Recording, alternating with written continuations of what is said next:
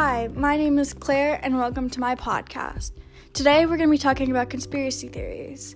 Well, not any conspiracy theory. In this episode, we're going to be talking about the conspiracy theory that John F. Kennedy and Abraham Lincoln are actually the same person.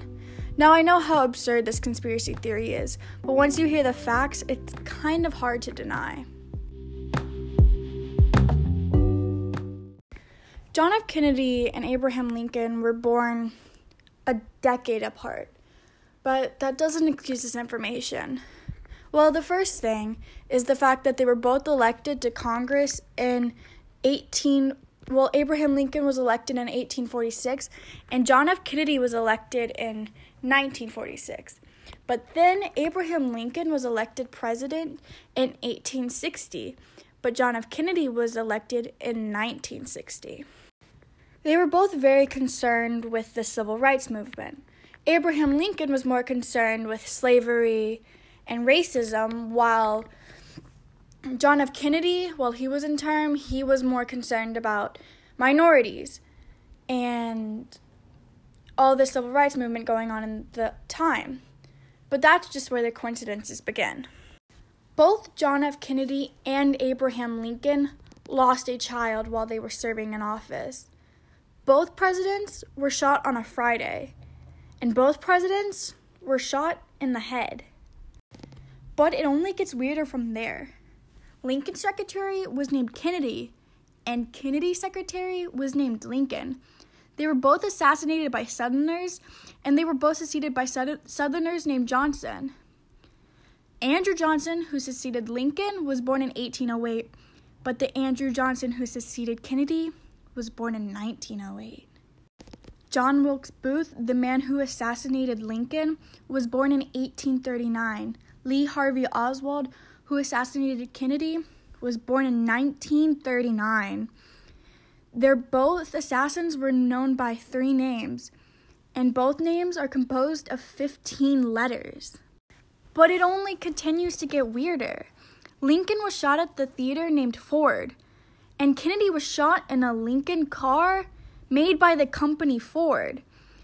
And both Booth and Oswald were assassinated before they were put on trial. And a week before Lincoln was shot, he was in Monroe, Maryland. And a week before Kennedy was shot, he was with Marilyn Monroe. Back to the civil rights movement. Both presidents were concerned with issues affecting the African Americans, and they both made their views strong about 100 years apart from each other, nearly to the day. Maybe it's just a coincidence, but it's a very weird coincidence that all these things add up.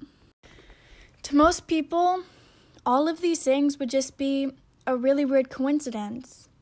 Like, how could 2 people born 100 years apart be even remotely compared to each other? But this is a very big conspiracy and a very big urban legend. A lot of people don't think that the amount of coincidences that these 2 situations have makes sense. Why is everything so similar?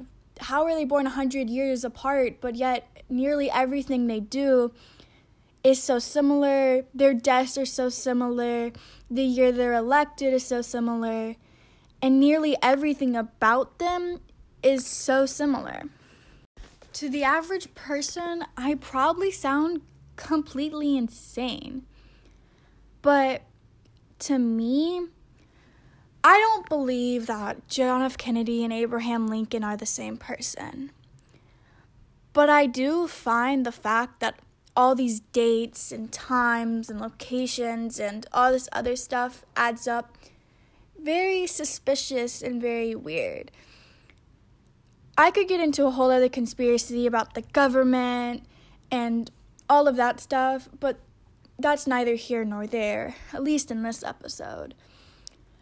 But it's just a very weird coincidence to me and a lot of other people. No, I don't believe they're the same person or something, but I definitely believe that something isn't right. Anywho, that concludes this episode of Conspiracies with Claire.